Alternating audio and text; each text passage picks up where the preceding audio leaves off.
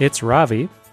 Thanks for sticking around with me. It's been a while since I last had a podcast. I started the Motivated Life podcast thinking I would be releasing at least 2 episodes a month. Well, I've been fully at fault in not sticking to that schedule. It's been several months since my last conversation, which was with Benjamin Spall. And just during that time, I've been busy with other stuff. I've been writing a bunch, traveling a bunch, coaching a bunch. And I realized that it's about time to get another podcast out there. And when I had that realization, I looked down and realized, well, I was reading a book at the time. And I remembered that the author is someone who I had met. And so I reached out to that author. His name is Greg Lavoie. And he's going to be your guest for today's episode. And I'm really, really pleased to bring you Greg's message. He's written a couple books all about finding your calling and following your passion. And there are a few things more controversial than this whole conversation about should you follow your passion or not. It seems like every month there's another viral article getting spread around. Sometimes saying don't follow your passion, other times saying follow your passion. And so in this episode, we get to the heart of it. What is passion? What's the role of it? And should we follow it when it comes to our desire to live a great life and have a great career? And so we go pretty deep into this topic. And Greg's book, Vital Signs, is excellent.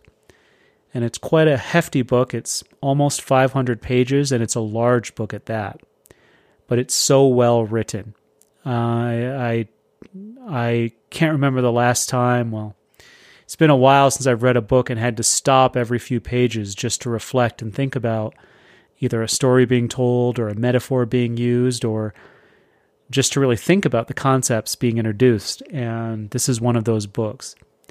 So if you care about building a career you can be proud of, if you care about finding a way to get more engaged day to day in life and in work, or maybe if you're wondering if the job you're in is the be-all, end-all, well, this episode, I hope, will inspire you to look deeper within yourself to see what signs and what signals are showing up for you, and perhaps even challenge you to think about creating a lifestyle and career that is one of passion, is one of engagement, and of course, one of contribution.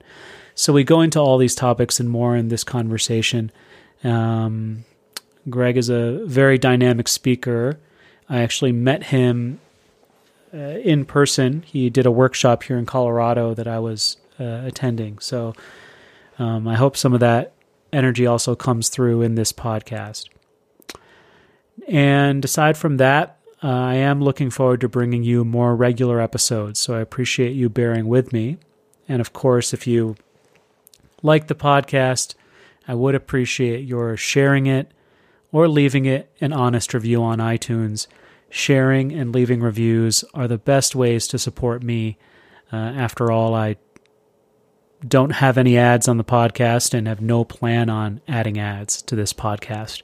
I strictly rely on you sharing it with your friends if you find it useful.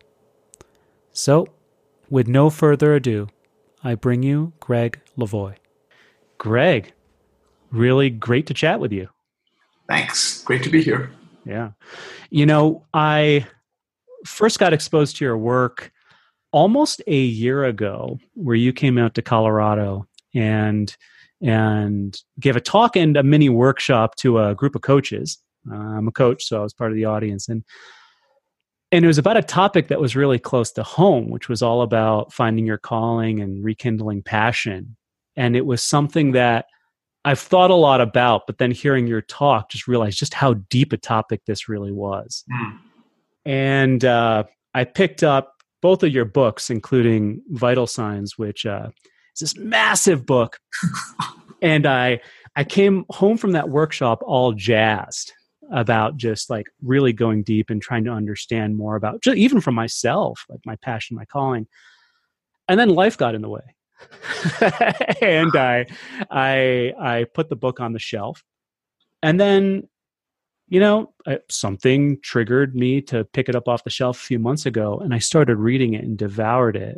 Just really interesting and engaging work that got me thinking about passion in a different way, and also thinking about how important it is to really be a seeker and searching for what is passion in life. And so just thank you for writing this really, really engaging book. You're welcome. Yeah. Now I'm curious for you, I read this book, you share a lot of your personal stories and research and other things. What motivated you to dive so deeply into a subject like discovering passion? Wow. Really to answer that question, I have to turn the clock all the way back. As I suppose a lot of us do when we're looking for our motivations for why we do things, all the way back to my family of origin, because among other things, I come from a family where, in my humble opinion, neither one of my parents really did what they wanted to do with their lives.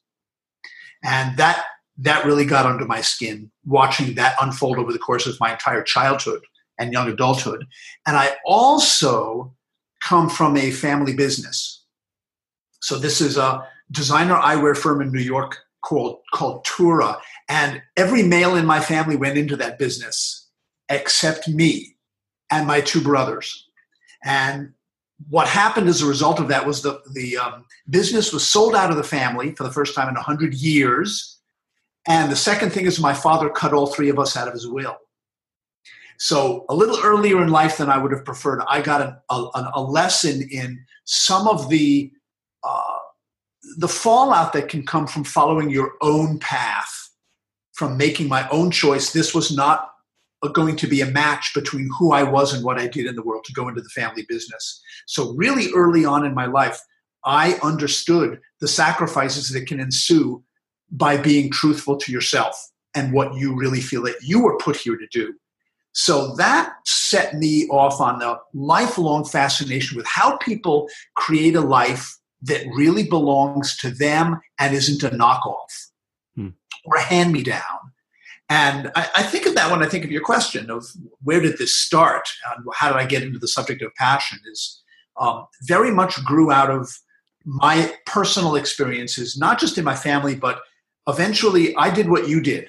I was working for a corporation for years. It was the Gannett Corporation. They own about 100 newspapers around the country, including USA Today and the Cincinnati Enquirer, both of which I worked for. But after 10 years of doing that, I quit to be a freelance writer, which is not exactly a decision designed to reassure your parents. Mm-hmm. But I took copious field notes on what happens as you follow your passions, as they unfold, as you get very clear calls about what you're supposed to do. And I just simply became the scientist that my father should have been.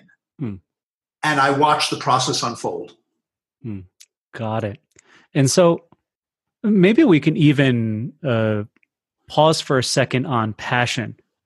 Passion, the word itself. I mean, I'm curious, when we're talking about passion, I'm sure the listeners have all kinds of ideas of what that is. Yeah.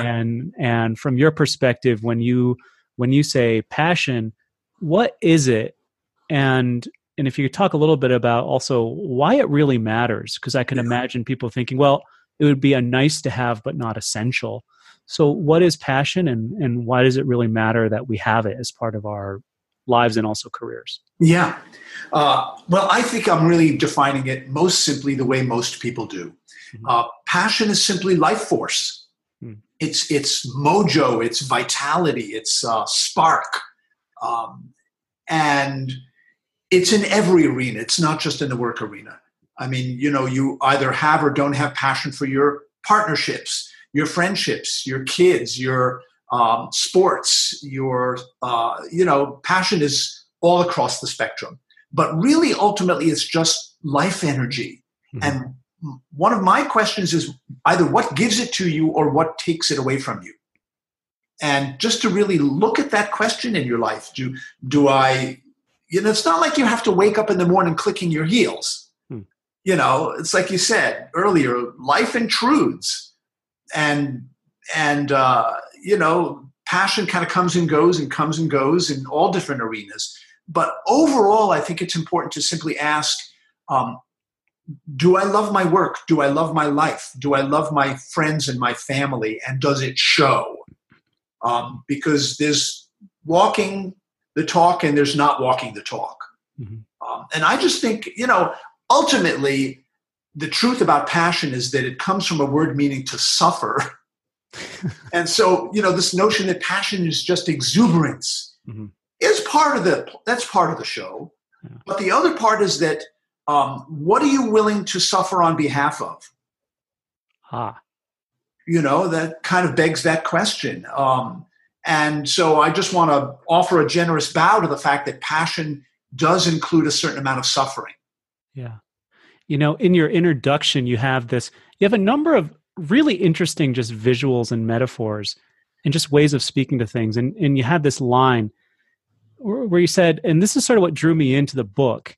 You said, because even reading it, I thought I was thinking before, passion is the icing on top of the cake. But in the introduction, you say, passion is a survival mechanism because it's your attachment to life that really depends on your interest in life. And for me, that was really interesting because I see the truth in the fact that, you know, if we're not passionate, we're not engaged with life. And if we're not engaged, I mean, that's one of the points of life, to be engaged. So it's almost vital to life. It's not a nice to have. And I think that's a really interesting distinction that left me asking myself, how engaged am I? Just it sort of put more context around passion from being a clicking my heels to a, no, am I engaged in life? That's right. Yeah, I didn't mean to overstate it either when I said that passion is a survival mechanism. Because I really think it is. And it seems like people who study this stuff have found that people who tend to thrive the most over the course of their lives, they're deeply engaged in it. They're curious about it. They're grateful for it. Mm-hmm. You know, and engagement. So that brings up another thing, which is, you know, anyone who's a manager has seen these research studies shared on LinkedIn, and all coaches know this, that engagement is a big deal, and engagement is much lower than we think. I was looking at the latest stats from the Gallup poll, and they survey this weekly because people are so interested. Unfortunately, the data doesn't move. It shows that in America, less than about 30% of people are engaged. In other words, 70% are just not engaged in their work. Right. Costing something like $500 billion to the American economy, not to mention health and whatever.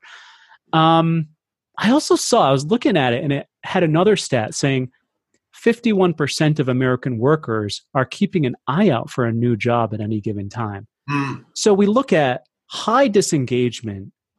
Over half the population sort of eyes out for new jobs, even when they're employed.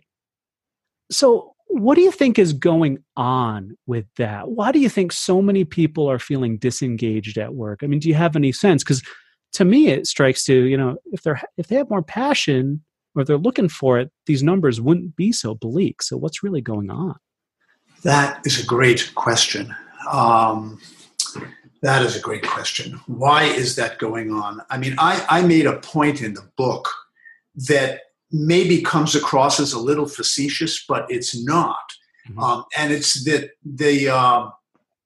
the fascination we have with even the subject of passion, and I just pulled this out, the term follow your passion has increased 9-fold in English books since 1990. This comes from the Atlantic magazine. And they got it from Personality and Social Psychology Bulletin. In any case, a 9-fold increase in the interest just in the term follow your passions.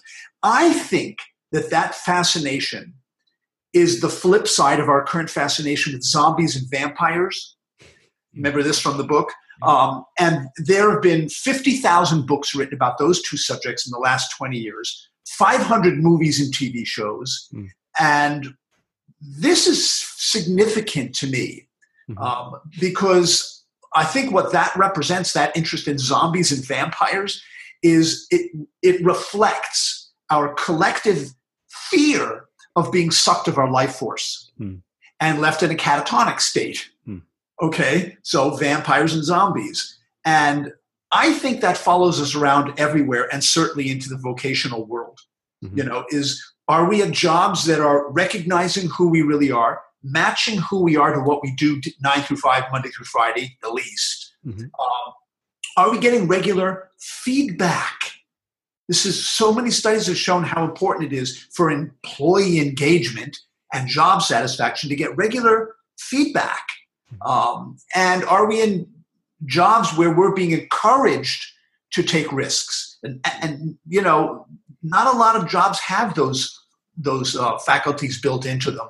And I think people are bored and they're restless. And as one of the reasons I left the corporate world is I remember proposing to my immediate boss that I trade a raise for one 30-minute feedback session once a month. That's all I wanted, because I'd been reading these studies showing that I'm going to do better at work and be more engaged there and more productive if I get feedback. I asked them, I was going to trade a raise out. I mean, who does that? For one 30-minute feedback session once a month, they turned me down. Yeah. And this was one of the things that made me realize this is really not a supportive environment.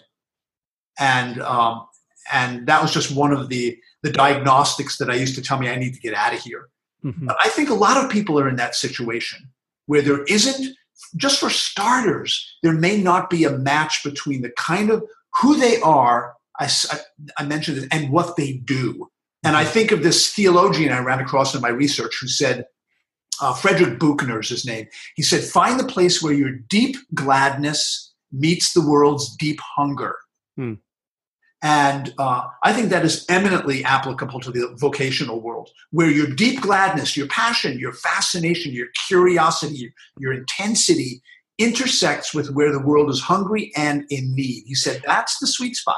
Well, you hit on a point there, because you're saying it's not just about you or the individual. It's about how the individual can serve. Right, essentially. Which is a different point of perspective. I run into a lot of people who are stuck, and they're stuck because they don't know what they want, or they don't know what they need to do.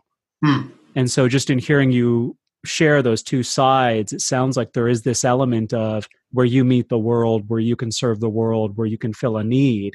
Right. That might create, a gap on. I'm just thinking personally, in part, that was the spark that led me to say, well, how can I serve the world? It's what led me to be a coach. Because I cared about people, and also there was a dire need to help people do better at work without burning out. So I'm curious, what is your sense of why there's that 51% that you refer to, people looking for jobs, and 70% disengagement? What is your sense as a coach? Well, I think there's one thing is, I think there's something about the idea that things don't have to be that way. So, the whole frog in boiling water metaphor of, okay, it's just going to be like this. And you just sort of, stay in that environment.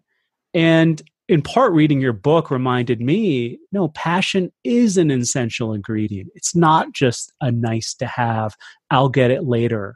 It's an essential ingredient. And the quest for a passionate way of work and an engaged life is a worthwhile thing. And I think part of the reason is people need to understand that, we spend so much of our time working, we sort of owe it to ourselves to be engaged. And that's a possibility. And I think it's so ironic, because lots of people work in companies that have big visions and big possibilities. But the same is true for individuals and what they can create in their career and life. So in part, they should, in a way, hold a higher standard for what's possible for themselves. You can have a life that's more engaged, more passionate day to day, a work that's serving others and serving yourself more day to day. So I think the starting point is just to be on that, as you talk in your book, that quest for this deeper possibility. And that might mean staying in your job and working for the promo, or in my case, after 14 years in tech, pivoting. Right. So I think part of it is if people really understood that there's a quest worth having, not that it would make it okay to be in your current job, but I think they'd be able to be more engaged because they knew they were up to something bigger for the future. Right. So that's a long-winded way, but I think there's something bigger that's possible for engagement. And I think it requires that we turn the receivers on and start asking ourselves the question, is there more here that I could be experiencing? Am I happy at my work? Do I like my work? Is it a fit with who I am? Where do I find myself in a flow state? Where do I find myself not in a flow state? Just to start asking yourself the questions, where does my passion show up and where does it get defeated in my life? Just to begin to ask that. Yeah. So let's maybe talk about a couple of those questions. I mean, because, I run into a lot of people who are stuck or they're not feeling that fire, that zest. Yeah. I guess where's the starting point? I mean, we've talked about one thing, which is just understanding that, there is more possible here. We don't have to settle for just punching the clock and showing up and being miserable. Like there is a bigger possibility to be more engaged day to day in work, right? So that might be a starting point. But then what's next if you were sitting with someone who was just like, oh man, I'm dying inside here? Yeah. Well, my MO, and this because I'm a reporter, this is my training, I ask a lot of nosy personal questions. Mm-hmm. And ultimately, that's what I mean when I say turn the receivers on, is start asking yourself some of those possibly inconvenient questions. How do I really feel about my work? How do I feel about the quality of the relationships in my life? How do I feel about my health? They're all related. There's no such thing as punching in and punching out of work and everything's compartmentalized. But I think just what I would do is I'd be asking questions. Why do you feel like you're dying on the vine? How does that show up? In other words, what does that look like in your life? How do you feel when you wake up in the morning to go to work? How do you feel when you're at work and when you come home? So I'm going to start asking questions about what are the symptoms? And the word symptom just means a sign. All right. What are the signs and the signals that are making you feel like you're not engaged? What does that look like in your life? And let's just create a little picture here of what is actually going on. When I ask people, when people call me to ask for consultations, like coaching, like you do, one of the things I do is I ask them to send me a couple of paragraphs about your life, just what you're doing, thinking, and feeling. This is nothing elaborate, just a sketch of what your life looks and feels like to you at the moment. And even in a couple of paragraphs, no less sometimes a whole page, I can tell so much about what is going on for people just by the way they language their own experience. And sometimes I'm just helping them connect dots. Do you notice how often you use certain terms that are self-defeating? Sometimes they don't even notice the language that they're using. So to me, I don't know what your approach is, but I ask a lot of nosy questions just to try to generate some data. What does it look like? Yeah, you said signs. You're looking for signs. Yeah. Which is really interesting. It's not like we're trying to create something that's not there. We're just trying to find what's already there. It's very much it's very much an uncovering, a connection of the dots. It's looking at the Rorschach and seeing what's it telling us. It's maybe dusting off some dirt and seeing what's underneath it. And there's very much, we're all human beings, so engagement is there in every moment. And so that's really something that struck me in what you're saying, because it's much more of a curiosity fact-finding mission than let me try to create something, which can be daunting. If I had to create something big and new, that's daunting. If I'm more just looking at the signs that are already present, they have all those sayings, look inward to find the answer, but there's something there. And it doesn't have to be the big world-changing decisions that you make. The small stuff is where I start. I was sitting around with some friends one evening recently, and one of the guys said, the problem is were not outrageous enough, he said. And I said, so what would you do, Richard, if you were going to be more outrageous? And he thought for a moment, and we thought he was going to come up with something, like you said, kind of, big and like a big, hairy, audacious goal or something. Mm-hmm. And what he did instead is he took his hand and he swept it through his hair, and it changed it from middle parted and slicked back to side parted with a cowlick dangling over his forehead, and just instantly transformed him from Richard to Ricardo. And he said, I would come into work like this. That was his being more outrageous. I would come into work like this, meaning, and this is my approach, look for the small switches, the small changes. Doesn't have to be the big, I got to quit my job, I got to leave my marriage, I got to move to India, whatever. It's look for the small opportunities to move either toward or away from a sense of engagement or aliveness. The little stuff. Yeah. And I think the little stuff is really key to opening it up for people. Just start small, don't tip the whole boat over, and just start experimenting with, where do you feel a little sense of aliveness? What would be outrageous for you? Do those things. Yeah. Or maybe you might quit your job like I did and travel for a year. But that insight when I have that insight, it was obvious and clear. It wasn't easy to act on, but there was a clarity. How long did it take you to act on it? So it happened. I mean, it's very, very corny. It happened on my honeymoon, which I delayed because I was so busy. So months after my wedding, I went on a honeymoon, and I was relaxing on a tropical beach. It's just this corny story, but it was true. And after a week of relaxation, I just had the insight, wow, the job I'm in was perfect through my 20s, but now my values have shifted. What I'm up to is shifted. And I had clarity that where I'm at is no longer the best place. I didn't know what was next. So that moment of clarity happened, and I actually sat on it for a few weeks, and the signal was there in spite of the noise. The noise got really bad in my head. The signal was there. And then my last day at work, that was, within 90 days, I was done.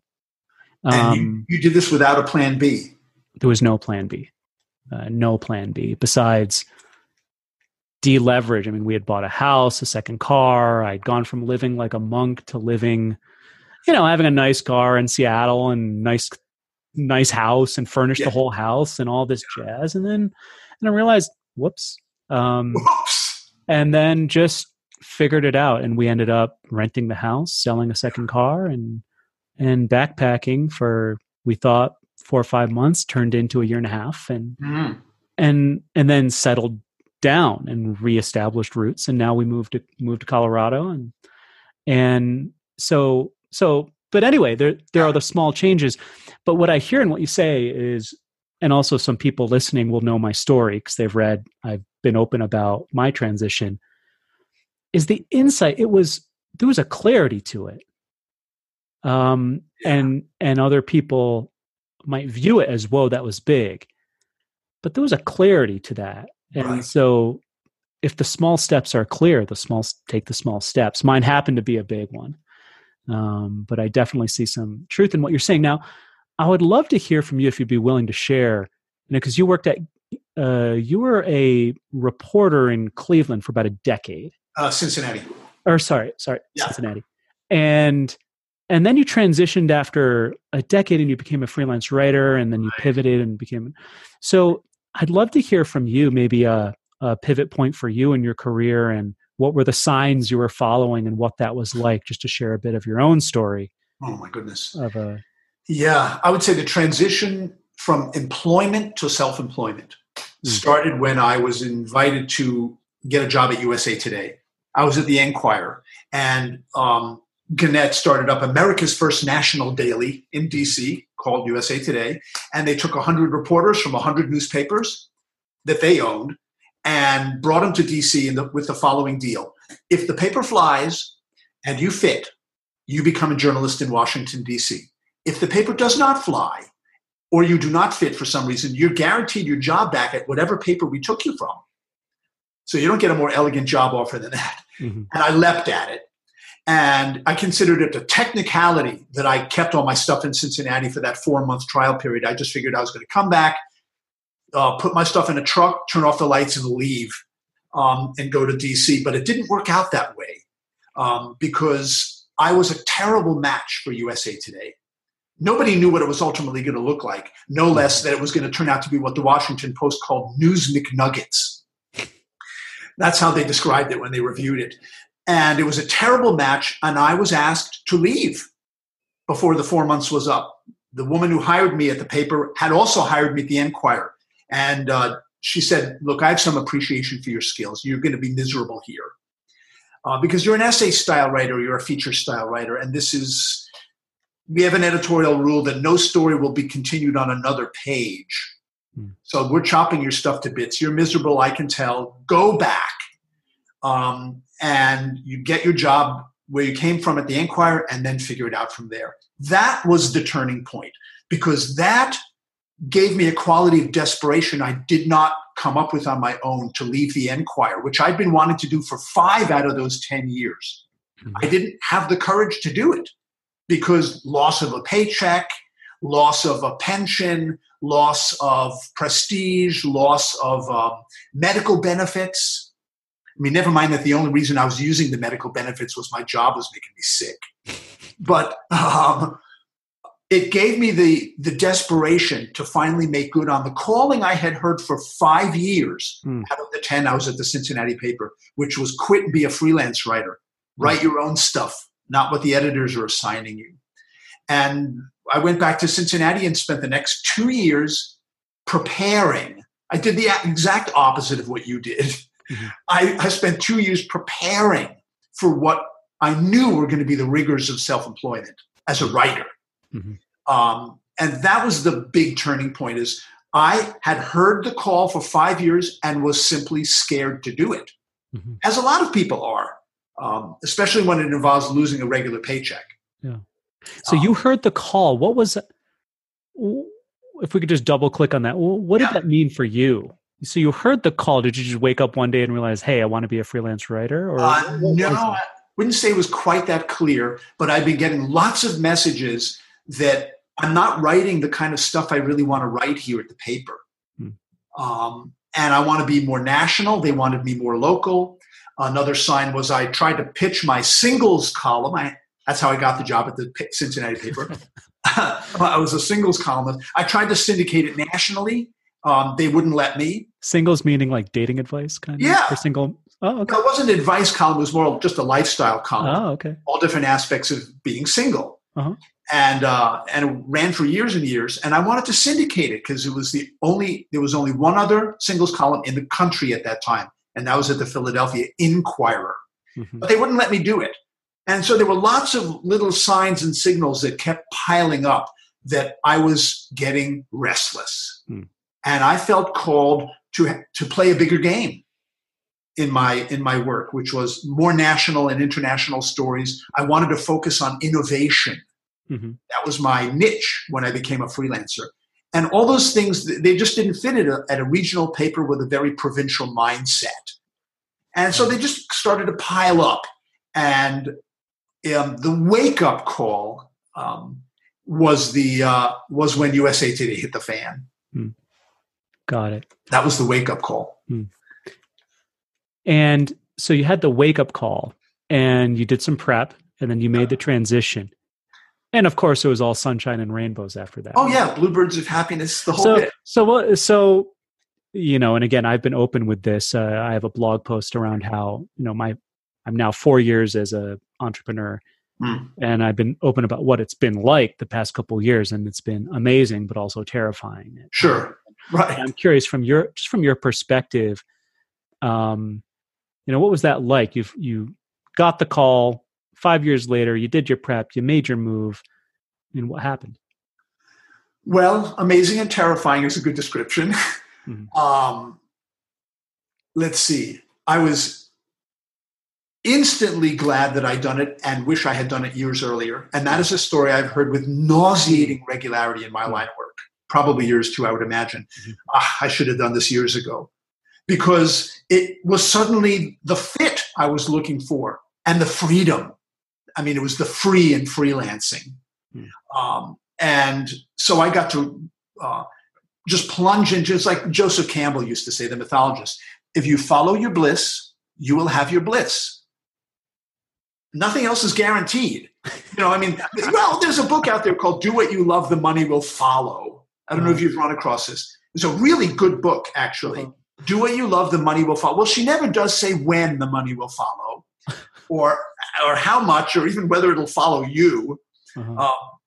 So I ran into that aspect of it. I had my bliss, but I went ripping through my savings account as well, which I was told I was going to do. That's why it took me 2 years. I wanted to be out in one. And one of the things I did during that prep period was I conducted informational interviews with people who were doing what I wanted to be doing. Those, to me, are make or break activities. Talk to people who are where you want to be and find out, how'd you get there? What did it take? What do you wish somebody had told you? And ask them about the money. And all the freelancers I spoke to, and they were all different kinds of freelancers, not just writers, said, you better have 2 years worth of savings in the bank, which was a bummer because I didn't have that. And it made me extend the deadline another year, but I went through the savings in those first couple of years. Like a lot of companies, I went into the red before I went into the black. All right. But I was out in San Francisco where I wanted to be on the West Coast. I was doing the work I loved. I was living a low rent lifestyle and I was loving every minute of it. And I've never once regretted having done it. And I've been doing it since the mid 80s. Never once. You said that that's a common thing you hear from people, and you've done workshops all over the country, maybe the world, or working with people, helping them uncover their passion and callings. And so you've heard a lot of people say this, I wish I did this sooner. Yeah. Yeah. Definitely. I wish I'd done it sooner. But I understand. And I really have a deep appreciation for what, for you and I are doing with our life's work. It's encouraging people to take risks and to be courageous and to, be aligned and engaged with who they really are. That does take courage. And having gone through it myself, I have a much deeper appreciation for what it is I'm asking other people to do. Right. Now, there's a couple topics that come up time and time again, and I just want to get your take on it. Okay. One is this idea of, having a mission, having a goal, which sort of in a way relates to discovering your passion. Many of us go to school with the idea of what are we going to be when we grow up? What do we want to align to? What's our major in college? We're always looking at, for me, it was I want to go work on Wall Street. So I majored in finance. And I kept thinking of this BHAG, this audacious goal. Who am I going to be when I'm 40 or whatever? And what's the career going to be like? And at the same time, it seems like, again, there are the signs, there are the signals that just show up in spite of our goals. And I'm just curious from your perspective, how important is it for people to have like a career goal or an idea of where they want to be? And what's the rule? How important is it? And, or not having a goal versus, say, surrendering to what life has to offer? Yeah, that's a good question. I've never been somebody who's made 5 and 10 year goals, what that's worth. But this isn't to say there's anything wrong with visioning or goal setting. I've just never been one of those people. I don't know, years and years ago, I had a friend say, best way to make God laugh, declare your 5-year plan. Just as a tip of the hat to, the way life does unfold. But I think there's two questions that have animated my own journey. One of them is, what's right for me? But the other is, where am I willing to be led? And there's something about those two questions that have been kind of how I've maneuvered myself through life is asking both of those questions repeatedly, ongoingly. I don't, some people, it works really great to set big goals. or even small ones. I mean, for millions of years, I had to-do lists every single day of my life. Oh. They get things done. Mm-hmm. I mean, you learn this as a reporter. Deadlines get stuff done. No doubt about it. And on the other hand, I think maybe a question that can get lost in the sauce with all that is, what's really important for me to do? Mm-hmm. How can I use my gifts to their maximum in the time that I have given to me, acknowledging that I've got a use by date? How can I be of service? You know what I'm saying? Mm-hmm. I think that question is increasingly important as I get older. And for any of your clients or listeners who might be, let's say, over 50, people like Carl Jung and the psychologist Erik Erikson both talk about this thing called generativity, meaning that past midlife, if you are not devoting yourself to generativity, meaning helping the generations coming up from behind you, you're missing, they said, the primary developmental point of elderhood. And there's something to that about how can I give back? How can I really be of service? And that question, I don't know that I have it as a particular goal, but it informs the decisions that I do make. Yeah, that question definitely puts me of the mind of just getting out of my own way, because I'm thinking about how can I serve, how can I help, which if I'm not getting the answer, asking myself, what's in it for me? What do I want? Let me turn that around and see if I get some movement there. So I can see that as a powerful sort of question to play with. Now, the other thing outside of goals, and we've sort of hit on this, but I just want to maybe tie it up a little bit, is, Cal Newport, someone who, I'm a big fan of a lot of his writing, deep work, and So Good They Can't Ignore You. And I run into many people who read his work and come away with the sentiment that passion doesn't matter, and that when it comes to their career, the way you get passionate is by just getting good at something. So pick a skill that has high demand, get good at it, and passion will follow, as opposed to the other way around. And many people come and say, hey, so I should just focus on building a skill, being productive, and then I'll learn to love it. What would you say to someone who approaches you with that? I would say maybe, maybe not. I mean, just pick a skill that's in demand. Mm-hmm. I mean, what if that skill doesn't happen to be something you like doing? Mm. Just because it's in demand doesn't mean you're going to suddenly come to love it because you get good at it. Mm. I don't know. I think I'm skeptical of that. Mm. I think there should be some innate feeling that this is something that I really enjoy doing. Mm. I think there's something to be said for success breeds its own kind of energy, and you get really good at something and you tend to like the feeling of mastery. I mean, I get that. Mm-hmm. But I wouldn't just pick something that's in demand. We live in a culture where there's one job in the arts for every 10 jobs in tech. Right. If you're the artistic type of personality, you're not going to say, well, I'm going to become really good at social media. I don't really like social media, but Cal tells me that I'm going to come to love it and be passionate about it because it's in demand and because I might get really good at it. Mm-hmm. I don't buy it. Yeah. I put his link on my website because I want people to have all the whole spectrum, but I don't really buy it. Yeah. Yeah. I mean, there's something in me that, I'd love to boil life down into a simple answer of, build a skill and passion will follow. But I think it's a much more messy reality in that, well, let's pick an area where you have skill and passion. Yeah. I had somebody in college say to me, figure out what you love to do, Greg, and figure out a way to get somebody to pay you to do it. Right. Yeah. And I remember how that struck me at that time. Yeah. Yeah, it's like the intersection between passion, purpose, and pay. There you go. Where do I have interest? How can I serve? And will someone pay me for it? And I sort of think those three in that order. I mean, I need interest first. I need to serve, and you could flop those two maybe depending on where you are in your career. And then the pay, that's also negotiable, I guess, based on individual needs. And besides, as for the pay, in my opinion, money costs too much. In other words, the price people are willing to pay to have it is way too high.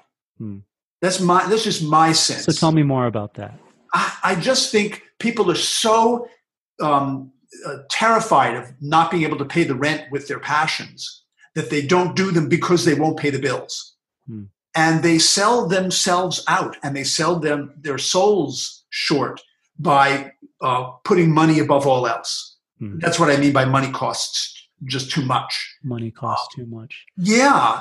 The cost to your soul and your psyche and your health. Lots and lots of people out there trading off health for productivity. Not a great idea. Right.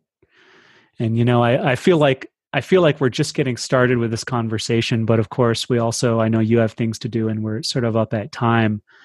And I just want to say again, you have an amazing knack at writing.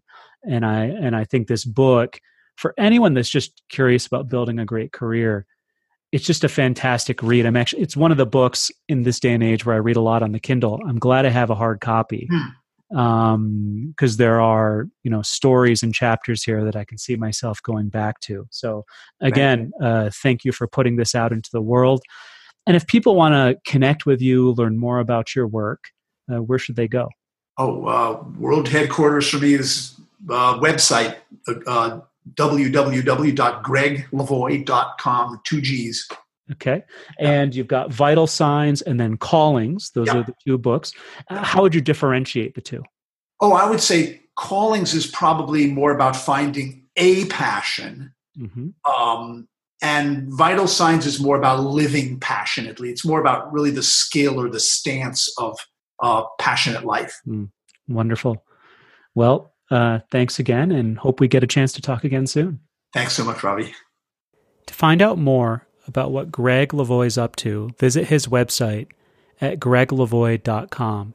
That's Greg with 2 G's, Gregg, Lavoie, Levoy.com. And of course, if you enjoyed today's conversation, please share this podcast with your friends and feel free to leave us an honest review on iTunes. It really helps us out a ton. Well, until next time, have a great day.